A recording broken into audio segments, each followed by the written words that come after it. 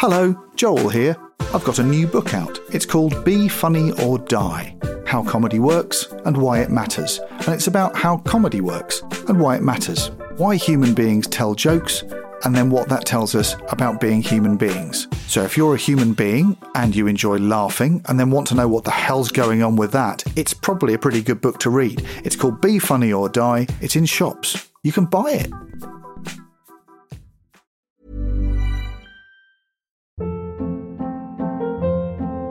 Hold up. What was that? Boring. No flavor. That was as bad as those leftovers you ate all week. Keke Palmer here. And it's time to say hello to something fresh and guilt-free. Hello Fresh. Jazz up dinner with pecan-crusted chicken or garlic butter shrimp scampi. Now that's music to my mouth. Hello Fresh. Let's get this dinner party started. Discover all the delicious possibilities at HelloFresh.com.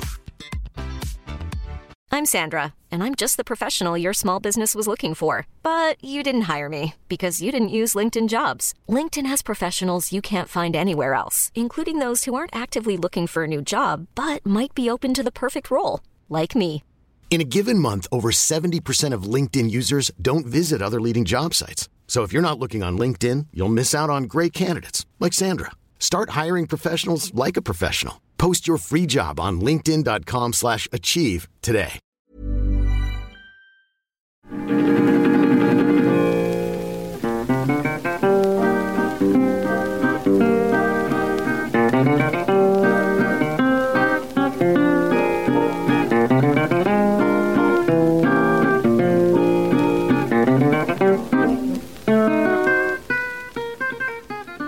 Hello and welcome to Rule of Three, a podcast about comedy. I'm Jason Hazley. And I'm Joel Morris. And as usual, we're joined by someone who makes comedy to talk about something funny that they love. By taking it apart, maybe we'll learn something about how comedy works. Or we'll just quote bits from it and giggle until we're finished. Both approaches are valid. Our special guest today is the award-winning writer, actor and bon vivant, Matt Bainton. Hi, Matt. Some of those are true. Hello. Matt, you're best known obviously as a star of things like Horrible Histories and The Wrong Mans, but should we talk about Light Lunch? Yeah, my television debut. Your Yeah, TV debut on Light Lunch. I brought this up just now. Didn't really expect you to bring it up. It's what we're mainly going to talk about. Record button has been pressed. We're not usually in the habit of ambushing the guests, but it just feels like such a nice story. I mean, I guess I don't. Was I a student? Probably. I certainly had enough time on my hands to be watching Light Lunch pretty much every day with my friends, and we thought it would be fun to go and sit in the studio audience. We even baked a cake for the band. Did you? There was a band. What band? Don't you remember the band? And they had a different name every week. And it was always like a Debonair, breakfast-based name. Oh. So that week it was Roxy Muesli. And we baked them a cake. My friend Chris Harrop baked a cake which said on top of it, "Shake your booty, it's Roxy Muesli." And I think this endeared us enough to the sort of floor manager that she picked me out to introduce the show. They used to have someone from the audience would introduce the show and then say roll credits at the end. And I did, so I read the auto cue, and I think it was Murray Walker was the guest. So I read a bit about Murray Walker. I really hope no one can find it. It'll be on YouTube. This will get someone always finds it. Dig it up. But that I hadn't grown into my features yet. Oh, right. Put it this way. Will we not recognise you? No, you will. That's Do you the look like a awful Pepper thing. Army? Is it that sort of a look? Yeah, the big nose and the big chin were there, but the rest of the face was not large enough to accommodate them suitably. The superstructure. I'm very pleased to be sharing a room with a fellow big nose, big chin brother. It's nice. It's like It's a club. looking into a mirror. It's scary. But that experience of going up and seeing things recorded is really, especially if you want to get into comedy and things, the first time you go up and go and visit a studio, and you feel really lucky if you had that chance as a kid, if you lived sort of within the environs of somewhere where they were recording comedy.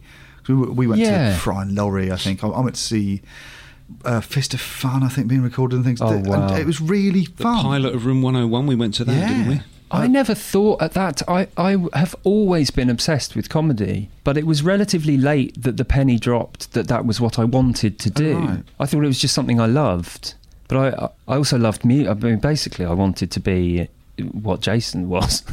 In fact, I used to come and see Ben and Jason. Did you? Yeah. And it didn't teach you a And I damn had good your lesson, album, yeah? Candidate. God, yeah. I wanted to be a musician. I played in bands until relatively recently. But that was always the first love, like many comic people, I think.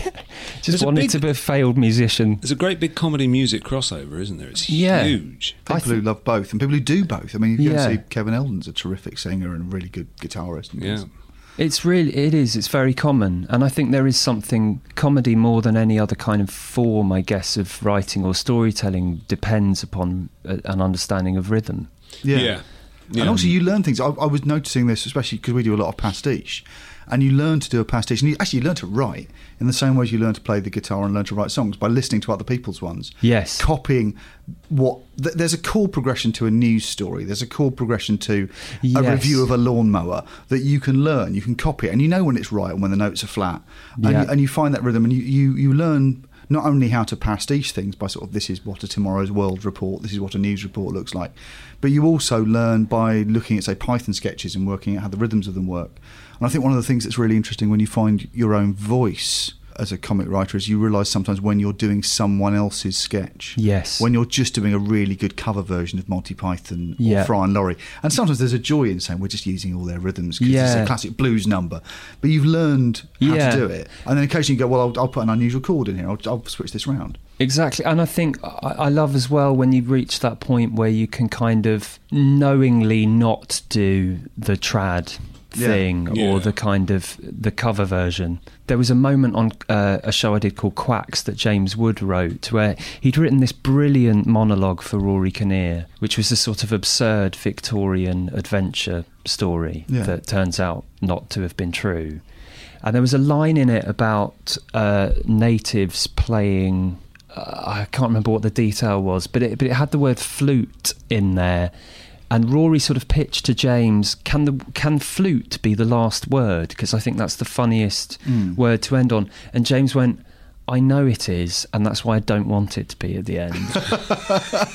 And I kind of love that. That sort of, I think that's really nice when you're at that level of detail where you're sort of choosing which laughs you want and which you don't, and sort of which feel a little bit easier or it's cadences. It's exactly what exactly. It's what's the last chord? Does it resolve to the root note, or does it end on something sort of bluesier or more unusual or jazzier? Yeah. There is a lot in it, and I think it's to do with how you learn how to do it as well. That you're always made of a mess of your influences, and then also where you've chosen to transcend those influences. Yeah. That's brilliant. Well, that's comedy done. How did we get there? I can't That's remember. great, good. So from Light Lunch, it's totally coincidental that Light Lunch came up in the little preamble beforehand, because where I was going to start with this is I was going to say, because this genuinely occurred to me when I was having a look at your thing, you know, sometimes you have a really sensational meal that leaves you so full and delighted, and then a bit of your brain says, I can't have that meal again. What I think you've brought in here is a sensational meal that you can have again and again and again, because this has got it's got everything, and it left me absolutely full and delighted watching it for the nth time. What have you brought in, Matt? I've brought in The Big Lebowski. Yeah, oh yeah, what condition my condition was in. I woke up this morning with the sun down, shining in. Boy, is it good. Isn't it? Boy, is it good. Yeah. It's better when you come back to it, though. It does get better, because I legendarily think this is a very so. badly reviewed, very it did bad huge box office, didn't huge it? flop, very criticised, and it's definitely a film that the second time you watch you go, oh God, yes, it is brilliant. It is that brilliant thing, which is that it doesn't insist upon its own excellence. It really plays like a breezy first draft of something very throwaway and silly and fun and goofy, and it's deceptive because when you go back, and I watched it again, I hadn't watched it for years actually, it just looms large as an influence for me. It is. Every single moment of it is just perfectly pitched and perfectly placed. It suffered, if I remember rightly, it suffered in my mind when I first saw it, because it comes out straight after Fargo. And the Coen brothers have made Fargo, and the Coen brothers are sort of fairly freewheeling and ramshackle and tonally. They just enjoy tone, and Fargo is undeniably a tight, well-written demonstration of their craft and skill. And they bring out this thing straight afterwards, which looks like a loose, shambolic first draft. They haven't even thought it through. But they wrote this before Fargo. Yeah. It's the loose ends in it. I, like we were just saying about sort of choosing not to do the thing, the sort of textbook thing. Yeah. For example, they set up Quintera as the antagonist beautifully with this slow motion sequence. John Turturro, absolutely extraordinary. Sensational costume. They do this whole build up about who he is and his backstory as a pederast and going door to door. And then you see him again later, and they've tried to move the date of the semis. What's this day of rest shit? What's this bullshit? I don't fucking care. It don't matter to Jesus. And any other film, it's about when you finally see the semi-final and are they going to beat him? Doesn't happen. No, they do. It ends before that happens. It's amazing. They do a rule of two with his scenes. He appears once, twice to confirm his threat, and then he's not there. And then it just doesn't. What's exciting about this is it's got that mastery of it, because it doesn't care, and it sort of. They've earned the right. They've written a lot of tight films, a lot of tight scripts, and they've got this sort of Chandler-esque plot running in the background. And it's as if to say, well, we could do that if we wanted to. We could write a pop hit, but we fancy doing this something different instead. Yeah. And it's got what I find really amazing about it and really enjoyable about it is a bravura demonstration of all their crafts and skills: character building, dialogue, set pieces, plot, narrative, direction, all these stuff, and they're using them to create a world in which there's something that a really good writer will do, which is to give each character their own independent arc and reality, that a character will want something and exist outside the film and have their own wants and needs. And this is a film that's got a vast cast of interesting character actors, occupying interesting characters, all of whom have got their own little film. And the film itself doesn't actually show all those worlds together. So these people just drift past. And the odd thing about it, when you watch it a few times, is you go, oh, that's like life. Yeah. Weirdly, this thing is supposed to be heightened and not realistic, but oddly, that experience of being a bit part player in other people's stories is how we all exist. And we're all drifting past each other. That's why it sort of elevates itself, I think, ultimately. And I think the key to that is the death of Donnie. Yes. Is that in a kind of quote-unquote normal film, even a comedy, that's such a strange move to make. You get this really funny scene where they confront the nihilists, and Walter finally kind of goes full Vietnam. The thing he's been threatening all the way through. And then he turns around and said, "Man down. Has he been shot? No, he's had a heart attack." And it fades to black, and he's dead. Yeah. And it hurts because that's not. They haven't paved the way for that with a plot. They foreshadow it ever so slightly with a shot of him rolling and. One skittle is left standing. Yeah, that's right. Yeah. That's the only thing, and that's only moments before that tiny little sort of foreshadowing of it. What's lovely is I think we're so used to how story is crafted. Yes. That if a character is going to die, we know it. Yeah. We really know it in advance because the whole thing has been woven towards that moment, and it's genuinely shocking.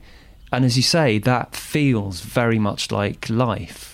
That whatever that big story or that big adventure is, someone can drop down dead, and that's what matters. I think there's something really exciting in this film as a comedy, and defending the role and the importance of comedy, is that if you were a critic who wanted to look at the whole of the Coens' work, or even just cinema, you would say that a film like Fargo is realistic. There are realistic consequences for realistic characters you can believe in.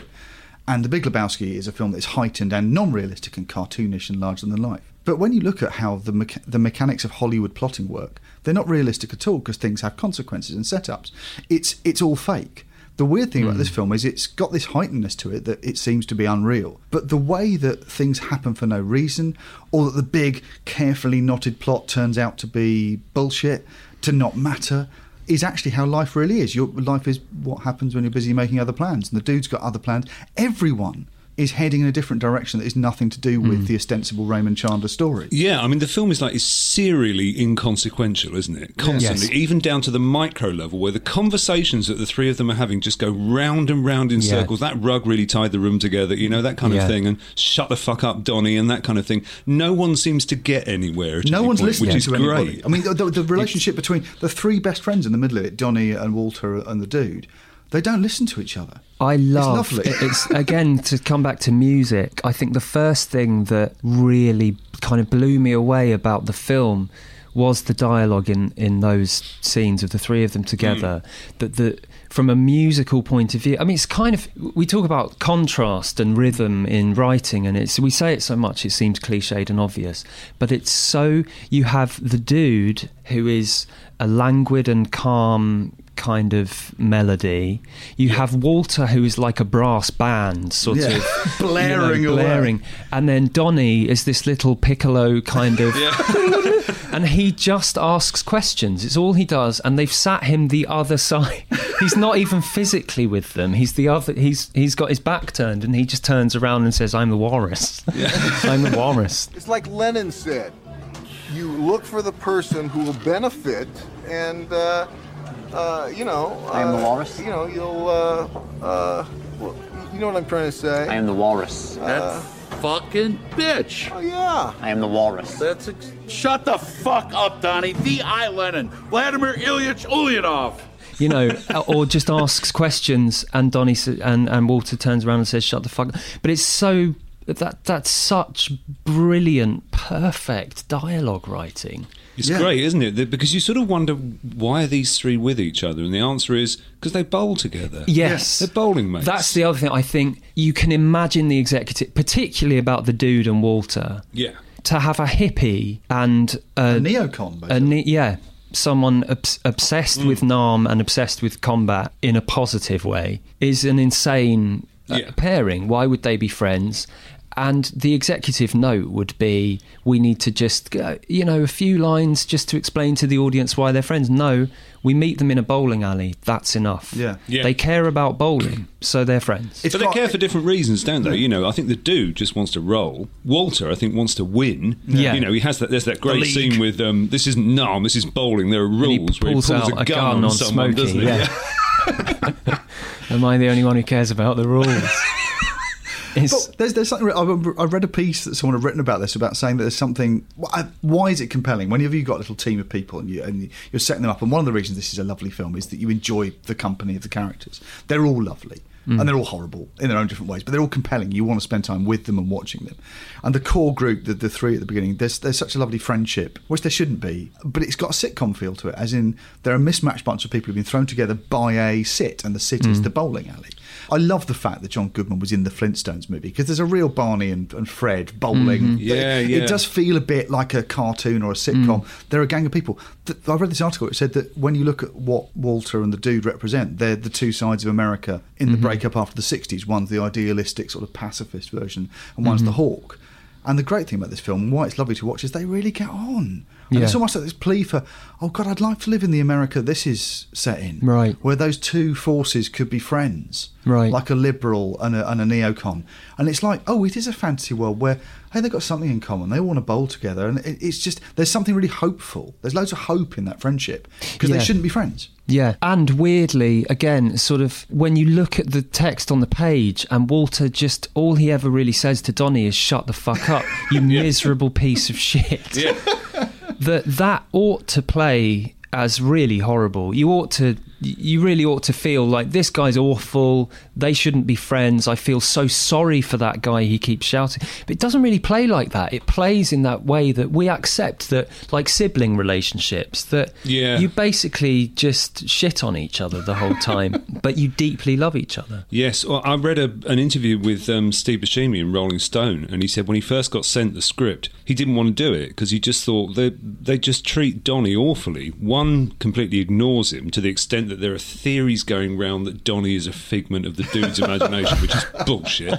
And Walter is just horrible to him and shuts him down the whole time. And he said it was only when I got to the bit at the end in the parking lot where Walter then defends Donnie and stands in front of him just before he's keeled over by a heart attack, and he said, "Oh, they like him. I didn't realise they liked him." And that's when he said, "Okay, I'll do the film." Yeah, because he thought it was a really cruel bit of writing to begin with. There's a very telling thing in the Coens are amazing. Their casting is always brilliant. The great thing about them is they've got a rep company of people they use. And they use and it's almost like the American version of Carry On or something. They're a big bunch of people who've got characters they can bring with them. And the thing about the three guys in the middle of this is everyone likes those three actors. Mm-hmm. They're very likeable. As Pauline Kael said, that Jeff Bridges is the most unself-conscious screen actor who ever lived. You don't feel any of them are working or trying hard. You just like spending time with them, and you get the feeling that the actors themselves are probably nice guys and they like each other.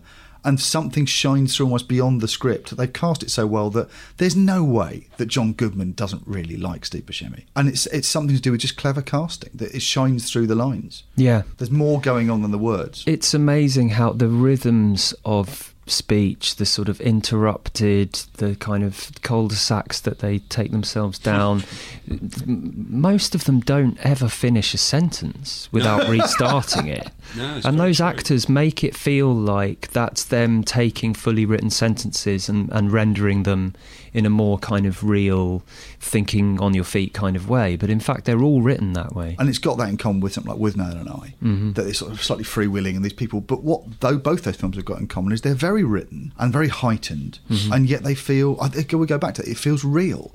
And there's something authentic in the very crafted weight of the words. It still feels, it's not attempting to be real. It's not Ken Loach, it's not realism. And yet there's something authentic and real about how it plays. Yeah, and occasionally you can hear the writing. Like, so Maud, she's just one who all her language is kind of slightly twisted and fruity. You know, she talks about the porno as the beaver picture, and she mentions 100,000 stones or clams, whatever you call them, and she means dollars. And I was sitting there going, I'm sure they've just made that up. No one's ever called a dollar a stone. It'll be Chandler, because they were trying to write The Big Sleep. They said they wanted it to be like, the reason it's set in LA is they wanted that Chandler thing. And it's got, I thought as well, they based it a little bit on sort of the shambling Private Eye pictures. It's got a whiff of Columbo about it. Yeah, definitely. I mean, I think it's one of the reasons why I picked it as well, is that I realised The Wrong Man's is just basically, it's probably the biggest influence on it. You can tell. It's the wrong person with the wrong job. Exactly, and with a buddy who's who wants to tag along even though he wasn't invited. Yeah. Walter drives the plot. He's not the hero. Yes, exactly, because if it was just the dude... I mean, he constantly drives it off the road, but he's at least driving. That's the thing, is that I came across The Big Lebowski when I was 18 or 19. I was on my year out after A-levels, and I worked in a call centre for a bank and was just utterly miserable and drank and did drugs basically to sort of bury my deep sort of funk. Disappointment in yourself. I hadn't got into. I'd applied to a course at university. I hadn't got in, and was thinking of, okay, I'll take a year, I'll work, I'll save some money, and I'll apply for drama school, and fingers crossed, maybe it'll work out. And I hated my job so much that I spent every penny I earned at the pub or with my drug dealer. This is quite a big confession. I think we all had those years. It's fine. And I hitherto had not been really into film. Yeah. I'd grown up with Spielberg and Back to the Future and all these great movies, exactly, but was not sort of a student of film in any way. And this guy worked in the call centre for 1 week, who was like this quite cool guy who was kind of cultured, and we would talk about music, and he mentioned, you'd love the Coen brothers. I hadn't heard of them, and he said, The Big Lebowski, you should watch it. I think because he knew I was smoking weed every lunchtime. And I bought it on DVD, and it was the first DVD I ever owned. It was when did DVDs come out? It's going to be was late, around that time. late 90s. It was an early DVD, right? 95, 96. No, Yes. but I think my first one I would have bought when I remember buying on DVD. I bought Spinal Tap and Romy and Michelle's High School Reunion. And frankly, I don't know why I bought any other DVDs, because that's all you need. Right. Well, I would add Lebowski to that, but so it was the first DVD we didn't have a DVD player, but we had a computer with a DVD drive. So I had a good computer by those standards. Well, yeah, thank you. I was doing all right, and because I'd paid for it, I watched it loads. I watched it.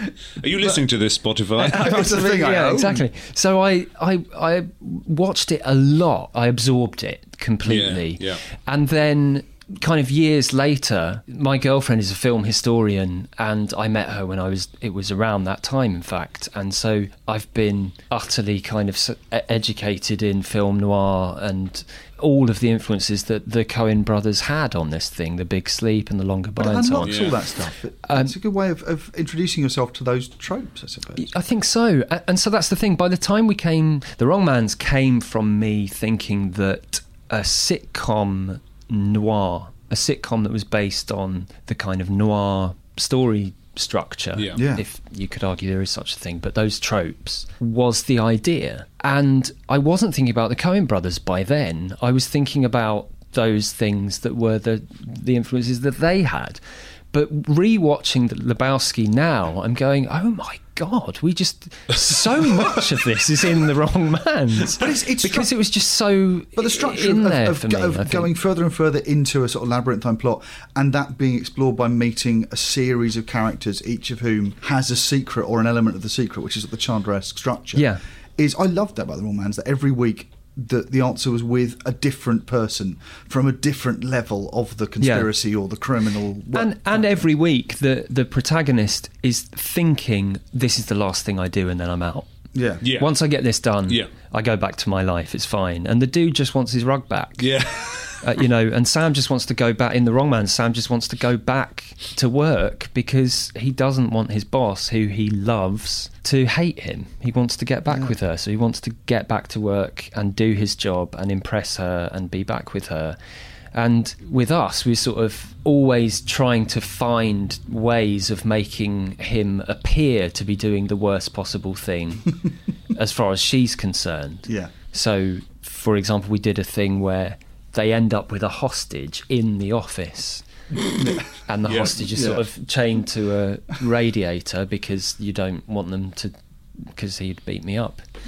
So, and he says, I need the toilet. And you go, well, I'm not going to unchain him because then he might be lying and he might hurt me. So what would you do? So we kind of cut to Sam with a plastic bag that's clearly got a poo in it, walking out of the office, and he bumps into Lizzie, the very person he wants to take him seriously, and then she smells it and he has to say it's his own farts because he had a roast dinner. But you've got structurally what you're doing there is turning a noir into farce. And the situation there is that you've got an unwilling protagonist. Mm-hmm. You've got this is how Lebowski works: is it is the worst person to give this plot to. It opens up with a wrong delivery. It opens up with pure Hitchcock. They've got the wrong guy. It's how North by Northwest starts. Mm-hmm. You start it by mistaken identity. You're supposed to deliver a thriller to number 13, and you knock on the door of 13A, and in 13A is the worst person who has no interest in being in this thriller. Yeah. And then you see what happens after that. And that person, the really hard thing to do with the script after that is to try and keep that person motoring within that thriller when they don't want to be there. The funny thing about the dude is that when you're answering that question, who's the worst person to visit this plot on, is the kind of question that as a writer you're then answering. With Sam, in The Wrong Mans, we answered, well, a sort of middle management coward. Yeah.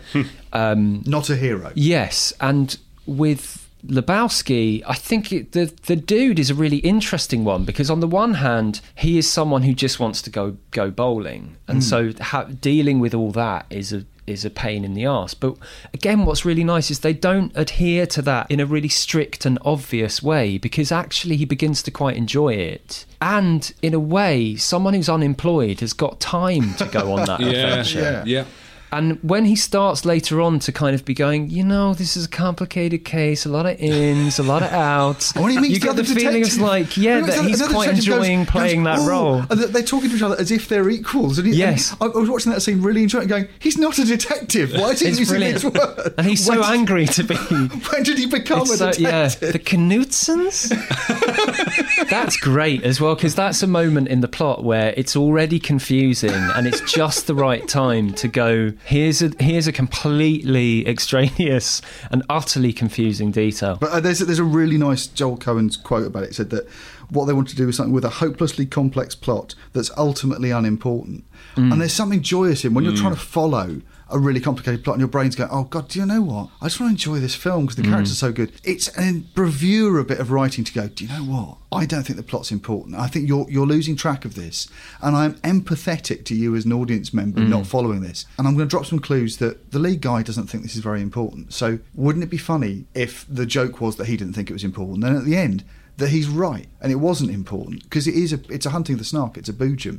The thing they find at the end isn't really there, and there was no crime. Well, the whole thing, there was no kidnapping. There was no money. There was no one was mutilated. No, the victim wasn't mutilated. No, that was Amy Mann's toe, wasn't it? Yeah. Amy Mann just turning up as a mutilated woman with Flea. Yeah, it's full of pointless musicians' cameos. The whole thing is summed up in that bit where he's at Treehorn's place up in the hills, and Treehorn takes a phone call and makes a note on a phone pad and says, I've just got to go out of the room for a minute. And the North by Northwest thing. Yeah, and the dude goes, right, there's a clue there, and goes over there and scratches the pencil on the pad, and it's a picture of it's a little scribble of a man with a huge erection. That's the whole film.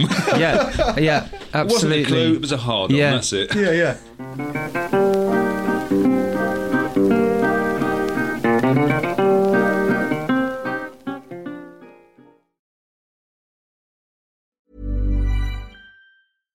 Hi, I'm Daniel, founder of Pretty Litter. Cats and cat owners deserve better than any old-fashioned litter. That's why I teamed up with scientists and veterinarians to create Pretty Litter. Its innovative crystal formula has superior odor control and weighs up to 80% less than clay litter. Pretty Litter even monitors health by changing colors to help detect early signs of potential illness. It's the world's smartest kitty litter. Go to prettylitter.com and use code ACAST for 20% off your first order and a free cat toy. Terms and conditions apply. See site for details. Even when we're on a budget, we still deserve nice things. Quince is a place to scoop up stunning high-end goods for 50 to 80% less than similar brands. They have buttery soft cashmere sweaters starting at $50, luxurious Italian leather bags, and so much more. Plus, Quince only works with factories that use safe, ethical, and responsible manufacturing. Get the high-end goods you'll love without the high price tag with Quince. Go to quince.com/style for free shipping and 365-day returns. Ever catch yourself eating the same flavorless dinner 3 days in a row? Dreaming of something better? Well, HelloFresh is your guilt-free dream come true, baby. It's me, Keke Palmer. Let's wake up those taste buds with hot, juicy pecan-crusted chicken or garlic butter shrimp scampi. Hello Fresh. Stop dreaming of all the delicious possibilities and dig in at HelloFresh.com. Let's get this dinner party started.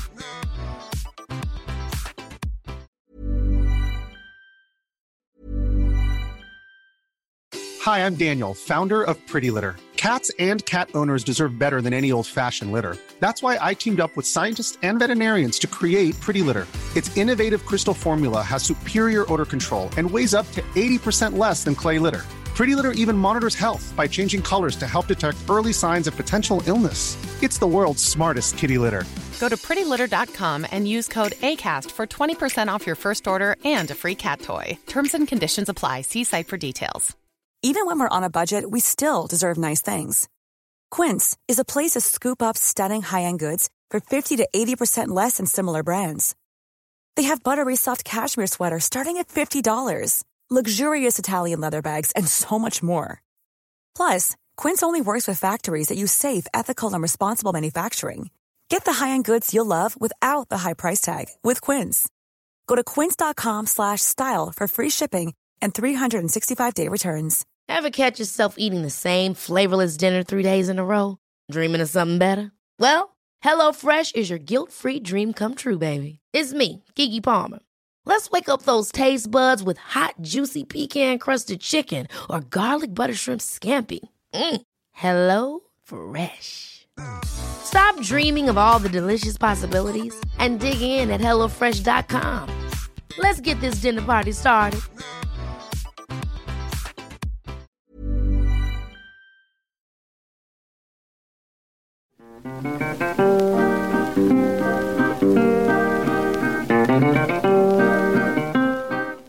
The great thing is, it's like, because The Big Sleep is confusing. Yeah.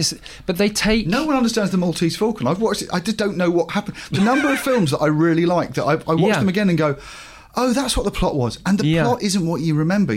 All these things about how plot is the driving thing for no, Hollywood what's drama. important is that the character is driven. Yeah. And exactly, the more you're lost in that plot, the more you focus actually on those characters, and the more you realise that that's what it's about. Yeah. It allows the themes to sing, I think. Yeah.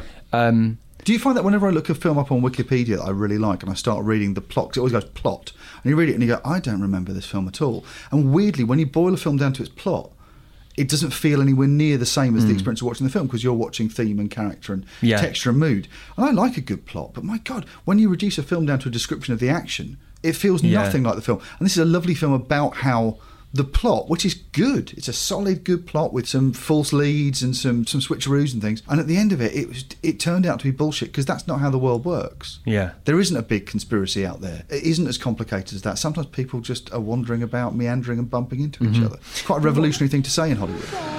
That wasn't her toe, dude. Whose toe was it, Walter? The fuck should I know? Where the fuck are they going You to want get... a toe? I can get you a toe. Believe me. There are ways, dude. You don't want to know about it, believe me. Yeah, but Walter... Hell, I can get you a toe by 3 o'clock this afternoon with nail polish. What I love as well is that they don't just sort of take noir and go, that's our playground we want to have fun with. Because it opens, for example, like a Western.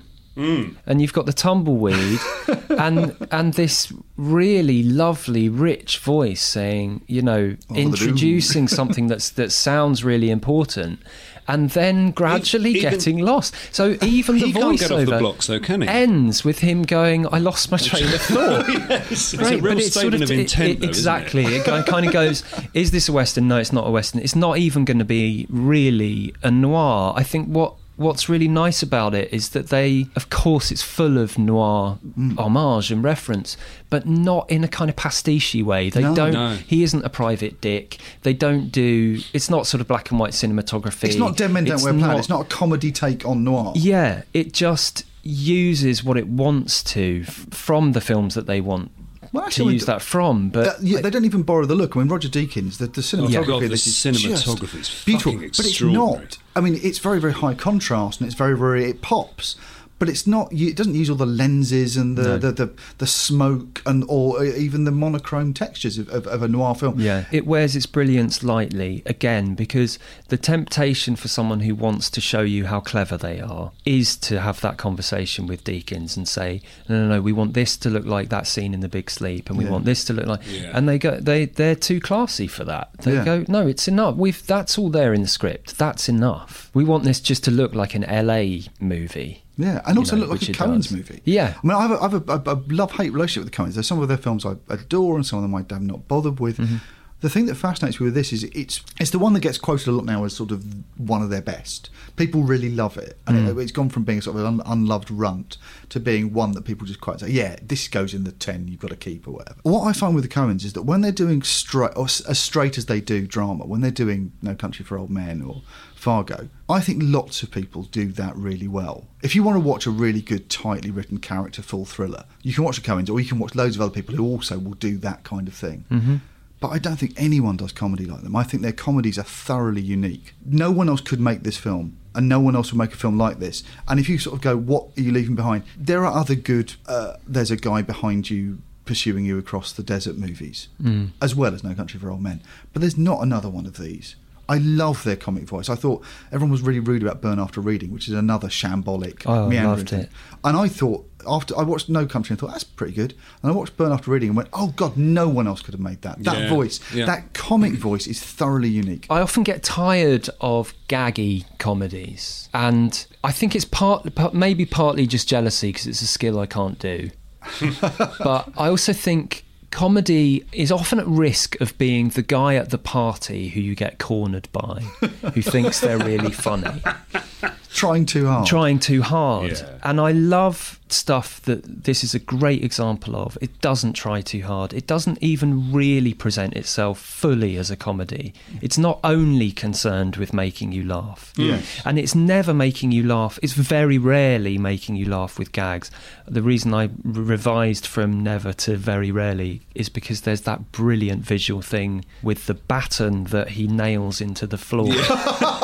Which is absolutely... That was Laurel and Hardy worthy. He nails this thing into the floor in order to wedge a chair under the handle, so that because people keep showing up in his flat, and then he just gets the last nail in, and then hundreds of nails, and then and that's what's brilliant.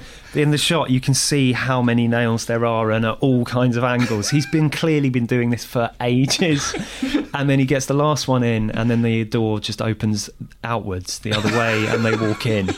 But then later on, he comes home and trips over the thing on the floor. So, that's a perfect rule of three. Right? Yeah. So there's moments where it does play very overtly comic, but I think a lot of the time it's the character and the detail that's funny, and I love that. I mean, that's something that I love to do in things that I write as well. Something I'm really fond of is when you're made to laugh just simply through the voice of a character, or for example, inarticulate character. That's something I love is. Characters who cannot articulate themselves very well. Yes. And, the dude, for example, when Jesus brags to them about the bowling. My point is... Are you ready to be fucked, man?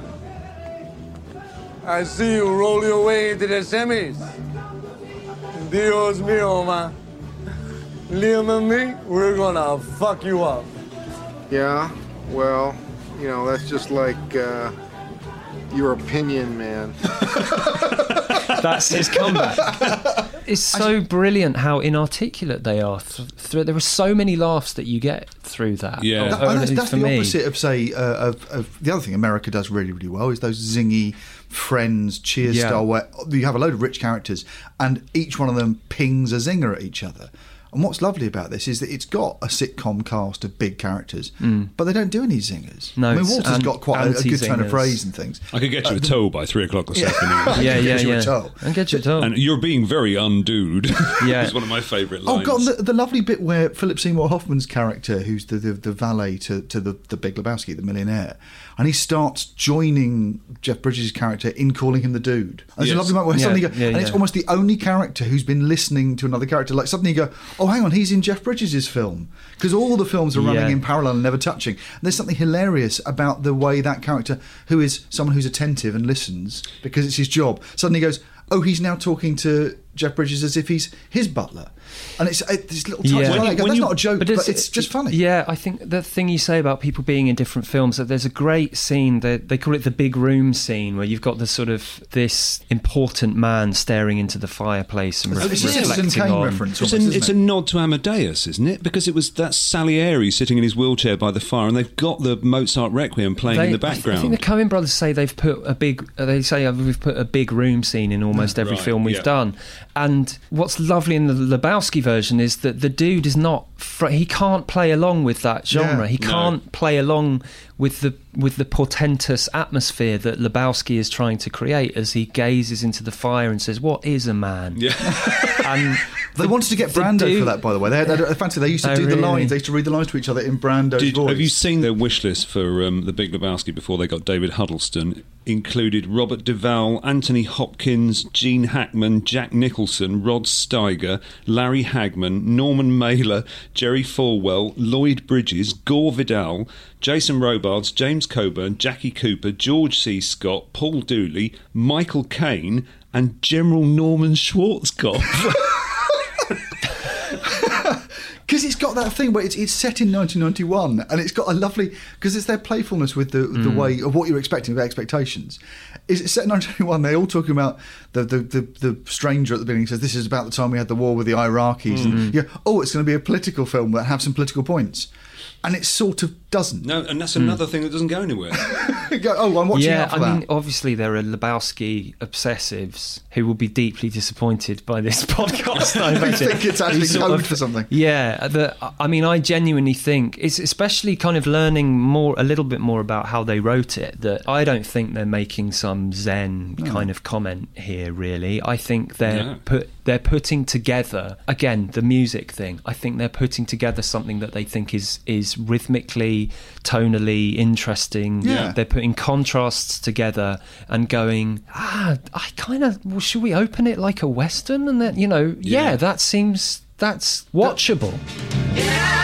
Yeah, oh yeah, what condition my condition was in. Apparently it began, there was a guy that they knew, I think, who they refer to as Uncle Pete or Uncle Paul, who was a Vietnam vet. Who they were in this guy's house or apartment, and he, for want of something else to say, one of them complimented the rug, and he kept using the phrase "it really ties the room together." And they thought, oh, that's really lovely. That's funny. That is a sentence that gets repeated. That's funny. Then they knew this guy, Jeff the Dude Dowd, who called himself the Pope of Dope. But literally the dude, and they thought those two together, that would be fun. And then they heard this story about a stolen car being recovered, and they found a piece of homework in it. Oh, right. So it's they collage bits of other people's stories. So they just went, two men that we know, we're just going to have them. And that true story we got told about the homework in the car, and that feels like, okay, there's a crime, there's a case they've got to solve, they've got to find the kid who left the homework so they can find out who stole the car. And that's what it grew from. And then they just began. What's refreshing about it is it's not been assembled via the rules of storytelling. And maybe you're sort of saying that you like things that aren't gag. You get weary of gag-heavy films, whereas this is a tonal and a mood thing, and it's enjoyable for character and things. You can re-watch something which has got a non-linear musical assemblage of pieces, probably more than you can watch something that tightly goes from A to B to C. I think so.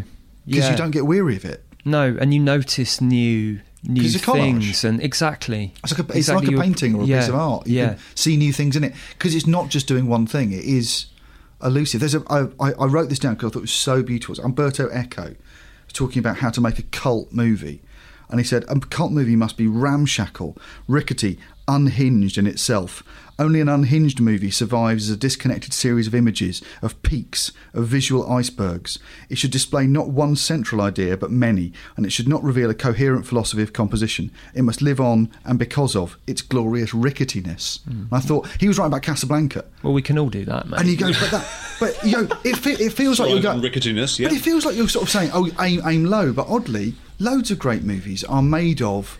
Yeah, I mean, that to me doesn't sound like aiming low. That sounds like something absolutely to aspire to. That's a bloody good point, yeah. I think that's hard. That's really hard to do. You've got to have faith in your ability to be able to keep the audience's interest without something as basic as a plot. Yes. And at the same time as that, you look at this movie and you go...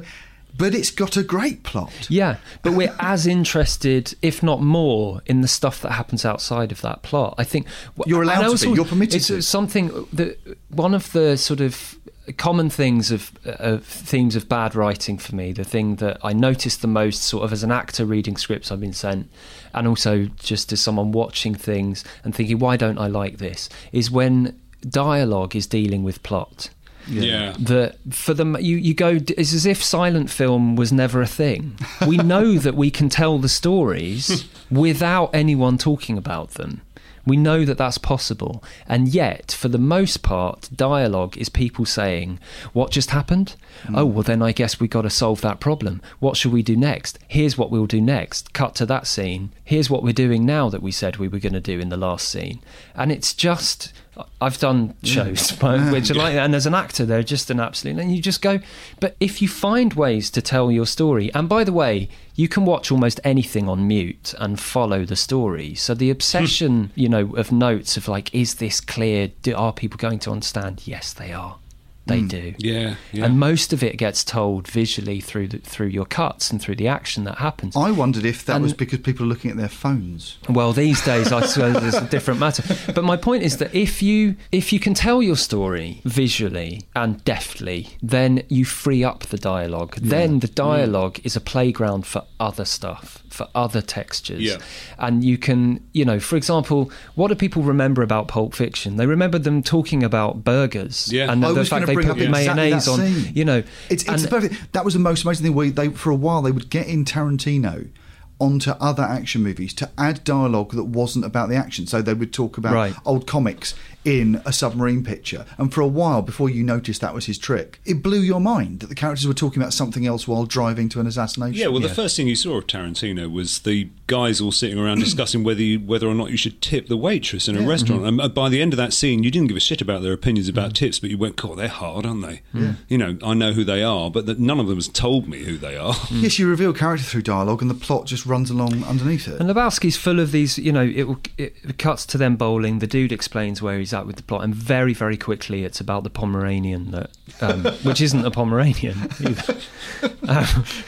It's about the fact that Walter's brought his ex-wife's dog, and they'll talk about that for 2 pages. There's so much furniture hanging off this story, isn't there? So many bits and pieces. It's so well decorated. It's even down to things like going round to visit the kid who's stolen the car and seeing that his dad is a famous author who's in an iron lung on the other side of the room, can't talk, or arriving at the artist's place and her going over his head naked in a harness throwing paint. It's full of these wonderful, everyone's lives images. are running alongside, and the film passes through hundreds of other lives, which is what happens in real life. You go around someone's house, they have a story of their own going on in the background that is told through the detritus that's on the picture on the piano or whatever. The things you can see, you go, oh, my story isn't the only story in this, is how we exist. I mean, that's a writing cliche, I guess, too, is, and I don't know who said it first, no minor characters. Yeah. No one is a minor character in their own life. They're all the centre of their own story.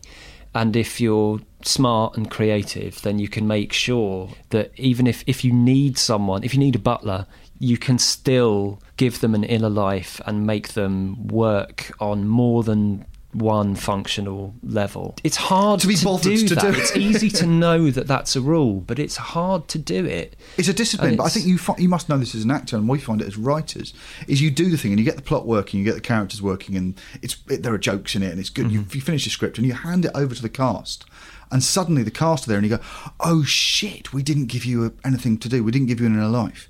The one character you've just gone, oh, it's just the woman in the delicatessen. And the actor turns up and goes, so who is she? And you go, fuck, I didn't think. And you are so embarrassed by it that you get bitten by that a few times. And the next time you go, we had better, before we hand this over to a professional person who wants to know, is she high status, low status, where's she from? Well, I should have thought about that, because it would have made the writing better. And you'll have more fun as an actor, and I'll get a better actor for this part. If the script goes out and there's some inner life for them. We always say that to each other writing stuff, that if I got sent this, so it's quite a good window, I think, that you have as a performer when you're writing, that you can look at it from that point of view whenever you choose to, and identify when you've been slightly lazy. But it improves the work. That's the thing, ultimately, that if you can find some sort of colour for every character in every moment, and often if you throw stuff in that feels like it's just there for colour or texture, in my experience, you can bet that somewhere further down the line you'll go, oh, we can actually, there's a plot thing we can do there. We had a thing in The Wrong Mans where the kidnapper shows up at Sam's office, and it's, oh my God, he's tracked me down. It's scary. There's this bit we had where Sam is stood at the lift, because we just thought it was funny. If you have to stand with this scary man and wait for the lift to come. Sam starts kind of asking what his journey, has he come from far? and that was it. It was just a sort of tag on the end of a scene. Then we had a thing where later on, someone gets murdered in front of them. Sam is covered in the dead person's blood. They've got to get rid of these clothes. And we had to have a reason why Sam couldn't go home. We knew they couldn't go to the office because they'd been seen at the office, so that's where the kidnappers could go to find them. And we knew they couldn't go to Phil's for another reason. Why can they not go to Sam's? And we go, the bit where he waffles on about the journey, Sam can accidentally give him his address. Oh, brilliant. So you've got Filler that dialogue. texture, and it's there for a funny reason. It's not there for a plot reason, and no one will notice it's there for a plot reason because it wasn't. Because it's a joke. But you just feed that in. So you then have this moment in the car where he's going, I need to change my clothes, and Phil goes, well, we'll go home and get some more, and he's like, I told him my address. Your address? Why would you give it, But I think that's the kind of aim that you're going for. It's like you don't want plot and texture to be kind of different things. But also it's a good example of how the harder you work something, the more it starts to become real or feel real. And actually that work pays off not only in one way, but in unexpected ways. You're making your job easier all the time the more work you do. Even down to, the landlord who's doing a dance recital. I love that. And then that's just a good setting for exactly what we just talked about. There's a bit of plot that needs to be covered. So they do it at the landlord's dance recital. I think that's the bit where they've found the homework, I think. Yeah. One of the biggest plot elements in the film. And Walter's found out where this kid lives and says, that's where we'll go. But while that's happening, we may as well have some really bad modern dance thing, like amateur spandex, whatever. Extraordinary setting. It makes me think of Sam and Jesse used to say about Peep Show that they would just try to think of more interesting places to go than the pub for the characters, because you're used to seeing sitcoms about buddies who you spend all the time in their flat or at the pub. It just also, I think the problem is when you're trying to get the thing to sit down and behave and trying to get plot to go from A to B, it feels like a lot of fucking work. And the answer is yes, it is. It's a lot of fucking work. It should be a lot of work. But all creative things are just a series of decisions. And each decision leads to a series of other decisions. And when you watch something complete and enjoyable, what you're watching is thousands and thousands of good decisions. Yeah.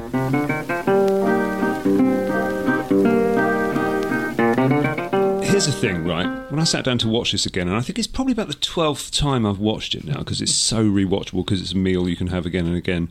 And I was watching the opening of it with a slightly more critical eye and going, okay, what they're doing, how they're doing it. And you're getting that narration and the tumbleweed and the music, and then you're getting the dude who is wandering around Ralph's late at night and just being very picky about which carton of half and half he gets. And so you're going, so this milk's important to him, isn't it, for some reason? And you realise why pretty later on because every drink he has is a white Russian or a Caucasian. But it was odd because I got so invested in the guy, and I was going, yeah, it's great. He's wearing Bermuda shorts. He doesn't care. He's wearing a sort of dressing gown thing, which we were talking about beforehand, and going, people in dressing gowns are vulnerable. They're not ready for the day yet, are they? It's Arthur Dent. It's the kid in Time Bandits, and it's the dude. Which weirdly, all those have turned up as things for Rule of Three. People love a protagonist in a dressing gown. Yeah, that's a good tip for writers out there. I think the Harry Nilsson Smilson movie is the next thing that's going to get made. But the thing is that I watched the clock. It was 23 minutes into the film when I went,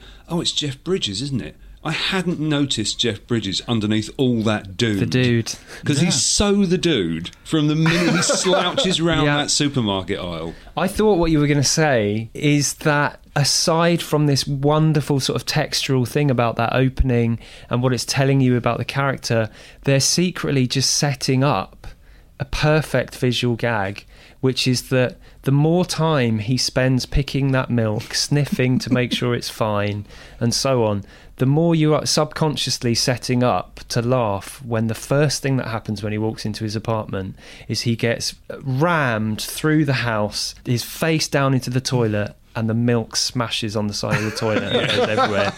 You go, we've just witnessed a whole minute of him buying this milk, and it's gone. And it has to be spilt. Yeah. Because that's what happened to his life. Someone has rammed through it in a truck. And that was also a brilliant bit of dialogue in there where he's going, where's the money, Lebowski? Where's the money, Lebowski? Where's the fucking money, shithead? It's down there somewhere. Let me take another look. For the most part, a lot of the comedy with him comes from the fact he's inarticulate, he's thinking on his feet, he's not really well equipped to sort of deal with situations unfolding in front of him. But there's a couple of times where he wisecracked. It fits the character. There's quite a few in the first scene, aren't there? Because he says, like, you know, when the guy pulls out the bowling ball. Does this place look like I'm fucking married? The toilet seat's up, man. The fuck is this? Obviously, you're not a golfer.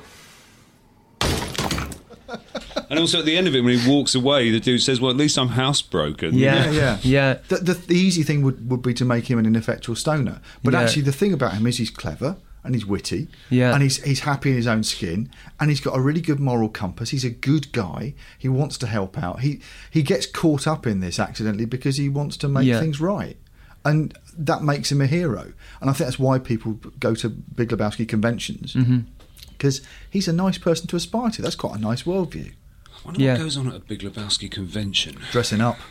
And drinking lots of White Russians. Yeah. But actually, no, it's bowling, apparently. There's lots of bowling. Oh, that makes sense. Bowling and dressing gowns. The directorial note that they gave him is that he used to wander on set for each scene and entering a new scene and go over to Joel Cohen and say, do you think the dude burned one up on the way over? Yeah. And if they said, he'd just go into a corner and rub his eyes for about 10 minutes.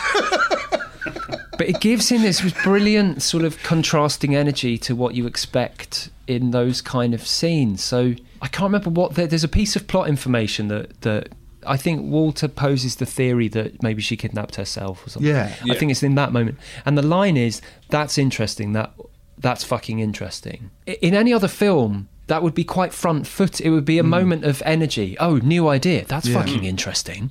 And there'd be that sense of, where's this going to take us? The dude is doing his warm-ups for bowling, and he's like, his arms are out and his head is back looking at the ceiling. And so instead of a front-footed energy, it's, that's fucking interesting. And it's complete. It's just, I just love those contrasts to what. But again, that's making a choice. That's saying exactly. I'm not going to do that thing. I'm going to do this thing. And that's the actor making a choice. That's the director making a choice. That's the screenwriter making a choice. And every one of these things, nothing's missing. Well, the weird thing about this film is that despite it not having what appears to be a structure or a plot, because the plot doesn't have to not matter and things, it has got all those beats in. They've just decided to play them slightly unexpectedly or at a weird angle. And so you watch it, and the reason I think it's satisfying, at the end of it, you know they haven't made this film wrong because they're incompetent. They've made this film right because they're so skilled at this. They can still keep you interested. And I've watched Coen Brothers films where they've made all these decisions. At the end of it, I haven't given a shit about any of the characters because they've tried different angles. And they occasionally do it where they've made it so loose and they've made so many maverick decisions that it doesn't quite stick. And I think weirdly, this is about as out there as they go and still hold your attention and still have the shape and the satisfaction of a full meal rather than it being thin gruel because they've turned too many of the dials down low. I think maybe it's just there's a simplicity to it for all the complication and all the richness. It's totally linear. Everything is just a response to what happened last. Yes. You know, it follows all the rules. So however complicated it gets, you don't have to hold anything more in your head. You could be quite stoned and watch it. Yeah. Maybe that's the secret. I must have watched it stoned at some point. You must have watched it stoned at some point. Yeah, I think several of those DVD viewings would have been. There was a base level in my bloodstream at that time of my life. That made this the perfect film. Could not have been. Yeah, it's a film that can be watched passively or actively. You can enjoy it in an instant. How was your meeting, Mr. Lebowski? Okay. The old man told me to take any rug in the house. The lovely thing about the White Russians as well is it's the most complicated signature drink, to insist everyone's got the ingredients for it. Everywhere he goes. Everywhere he goes in Los Angeles and Pasadena, he can get, someone's got Kahlua. Everywhere he goes, Kahlua, sorry. Yeah. Everyone's got it, apparently. Yeah. So I'd love to know if that's true of California. And there's something about the fact that milk is in it. Yeah. Aside from the fact that it's funny that he answers the door with a little bit of milk in his moustache. I mean, that's a great thing in the morning all at the beginning is that you see him sniff the milk. You don't see him drink any, but when he stands in front of the checkout girl, there's a little bit of milk in his moustache. It's just such... Again, that's a decision. You've made a great little decision. The audience might not notice it. That's fine, because if they do, they're rewarded for the fact that they're paying attention, and they will laugh at the detail. While he's writing a cheque for 67 cents, meaning that he can't even afford this milk. And watching that little speech, film. The aggression will not stand. I mean, that's another lovely detail, is that he quotes other people throughout the film, which again, this sort of line thing in the sand, that he's not particularly articulate, is that he just picks up other people's phrases because he hasn't got his own. So like trophy wife in the parlance of our time, which is borrowed from Maud. It makes him a passive hero, which is a really attractive thing. It's really enjoyable watching someone float through a film that is, again, Hollywood likes a propulsive, active hero. Is what you're supposed to have. And they've made the decision to say, well, what would it be like? It's like someone having... You say it's like music. It's like someone having a mixing desk and saying, well, what's it like if we drop the bass out? What's it like if we replace the lead instrument with a bass instrument? And the lead instrument should be this action, propulsion, melodic instrument. Well, what if it's just a keyboard? What if it's just like some pads? And they've decided to say, what happens if we swap this up? And they're tinkering with the faders on Hollywood storytelling. And again, what that comes down to is that this is just about decisions. And the reason this is a delightful film is that either you like those decisions and you find joy in watching them again and again and being delighted by the surprise of them, or you don't like the decisions. And that first set of reviews that were really excoriating about it were people who said they should have made different decisions, because they did in Fargo.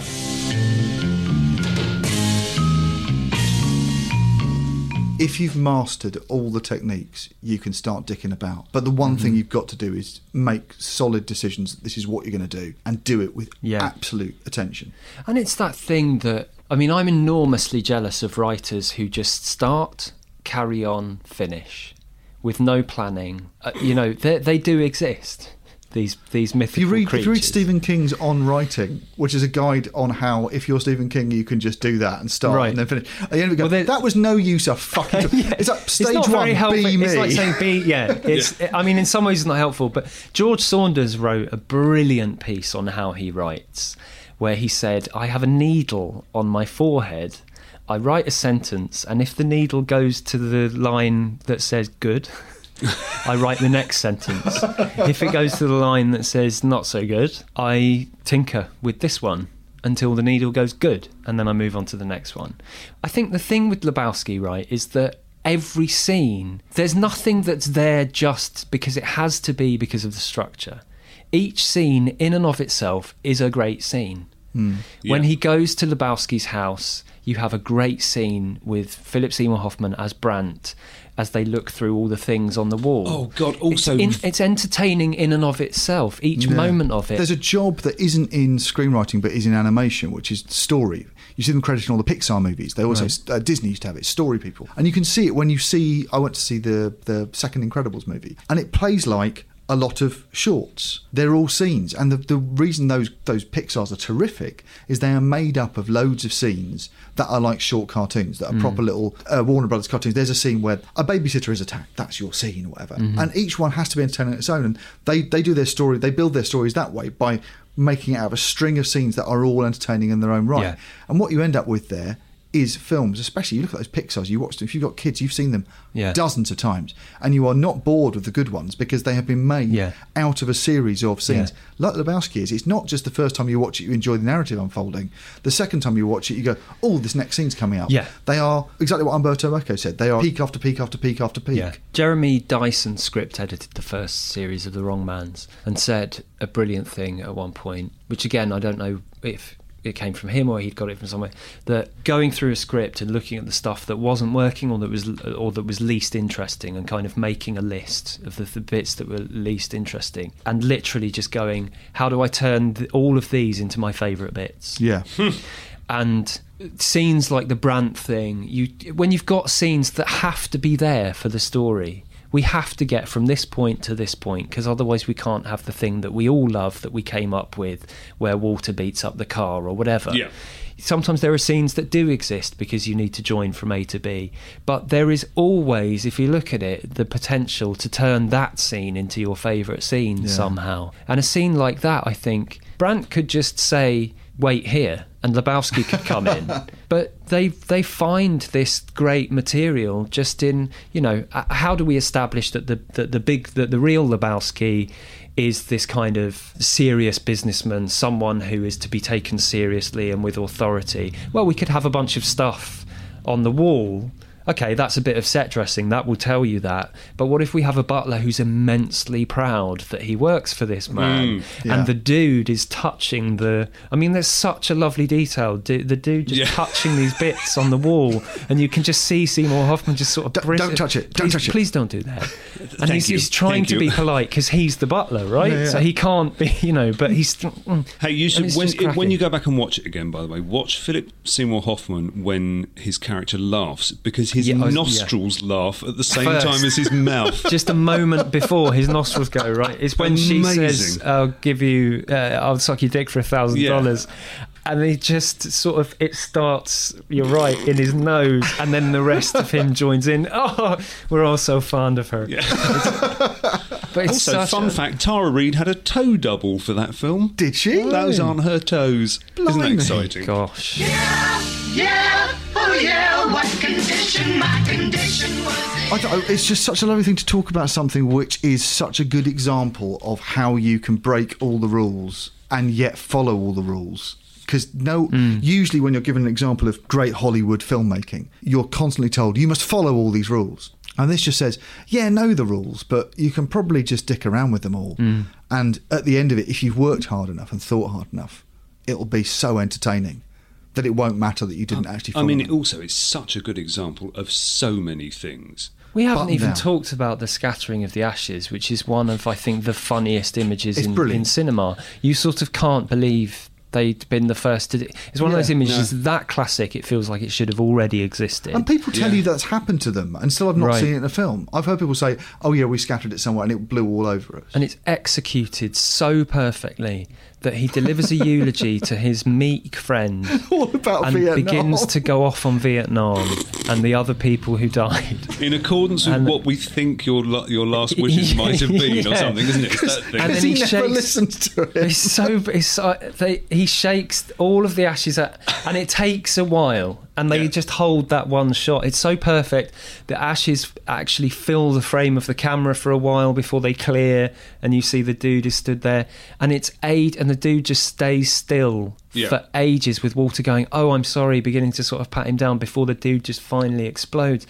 But it ends with a hug. It ends with the sort of, the dude's just like, why is everything fucking about nice and with.